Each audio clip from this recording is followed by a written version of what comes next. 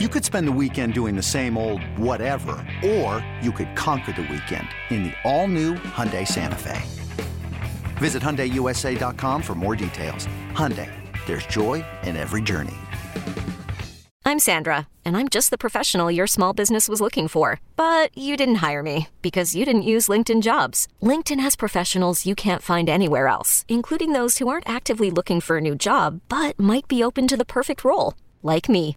In a given month, over 70% of LinkedIn users don't visit other leading job sites. So if you're not looking on LinkedIn, you'll miss out on great candidates like Sandra. Start hiring professionals like a professional. Post your free job on linkedin.com/recommend today. This episode is brought to you by Progressive Insurance. Whether you love true crime or comedy, celebrity interviews or news, you call the shots on what's in your podcast queue. And guess what?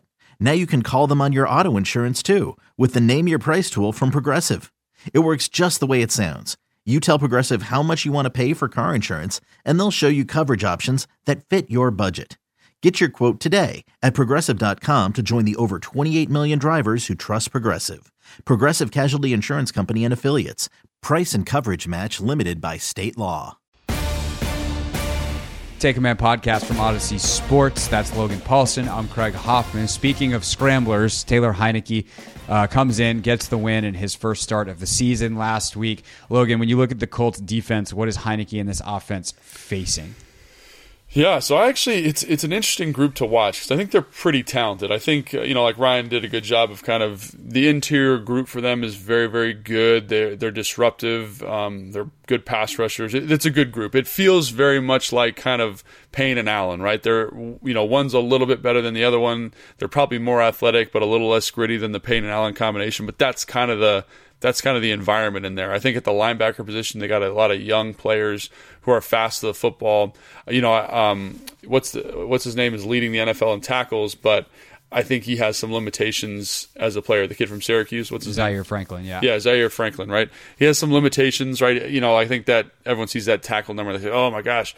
But, a little bit inconsistent in coverage. Kind of got the Jamin Davis, linebacker vibe that every linebacker in the NFL has at the moment, where they're busting some coverages. Are they in the right spot? Are they fitting the right gap? But a very productive, athletic young group that you like, and the back end's very solid. There is space in the defense. Like they run a lot of cover 3 in the field. They run a lot of cover 2 quarters when they get in the red zone. So they're a little bit predictable in that way. Against Tennessee, it was all single high safety because they were playing that 8-man box, and they were pretty good at stopping the run. They've run a 4-man front, so there's a little bit more space in the run game. The double teams are a little bit better. They're relying on the linebackers and the safeties to be a bigger part of that run fit, much like here in Washington.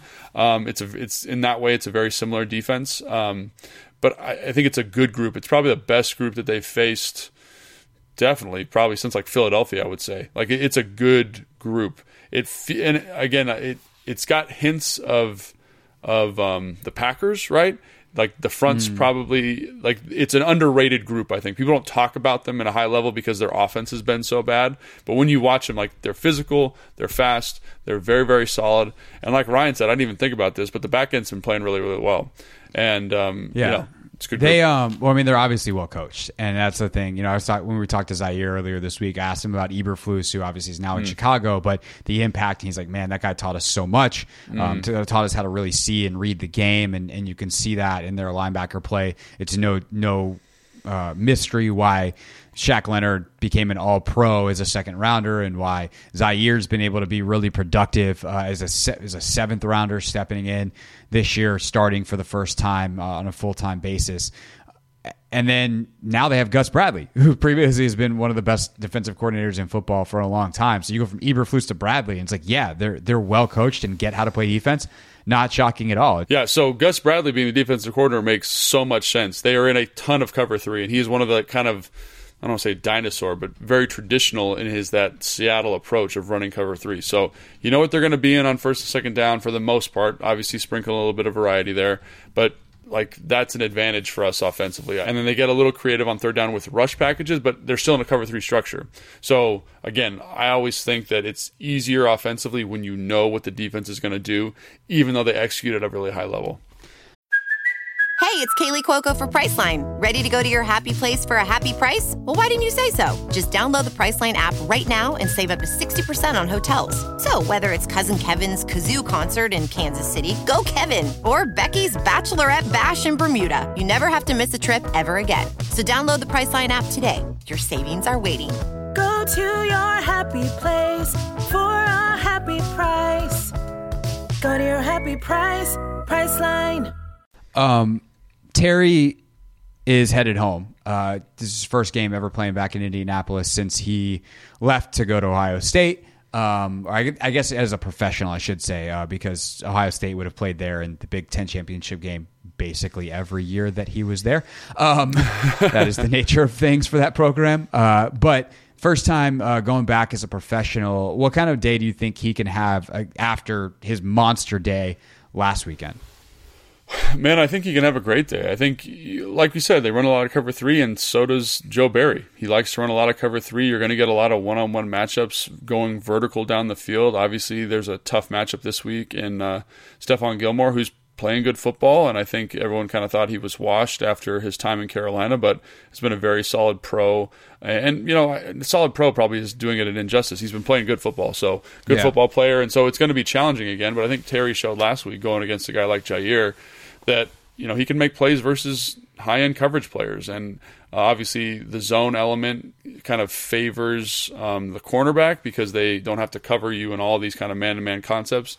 But again, I think Terry, just watching him on that comeback and how physical he was to the football, I think that speaks well. And I think his production is going to come down to, again, kind of the same thing we saw last week. Can the offense execute on third down? How efficient are they on first down to put them in better situations on second down and third down? And it's going to allow Scott to get to more of his playbook, going to allow Scott to kind of hit some of those shot plays. Scott is a lover, a very passionate play caller of getting that explosive play called right when you get past the 50-yard line. If you look at them historically, like it's, they run those big reverses, they run the double passes, they run the fake screens, they run the play pass shots there. So if you never get there, you're not going to take those shots. So I think that'll be beneficial in terms of allowing Terry to be more effective just from a game flow standpoint. But in terms of physically, I think Terry, as we've talked about, can do almost anything that he wants on the field. And, because he's so competitive, always puts himself in a good position to be successful. Yeah, and I do think that all of the talk about his success and him being the center of attention is an oddly good thing that they will not forget about him. And that for Taylor, it's top of mind very clearly.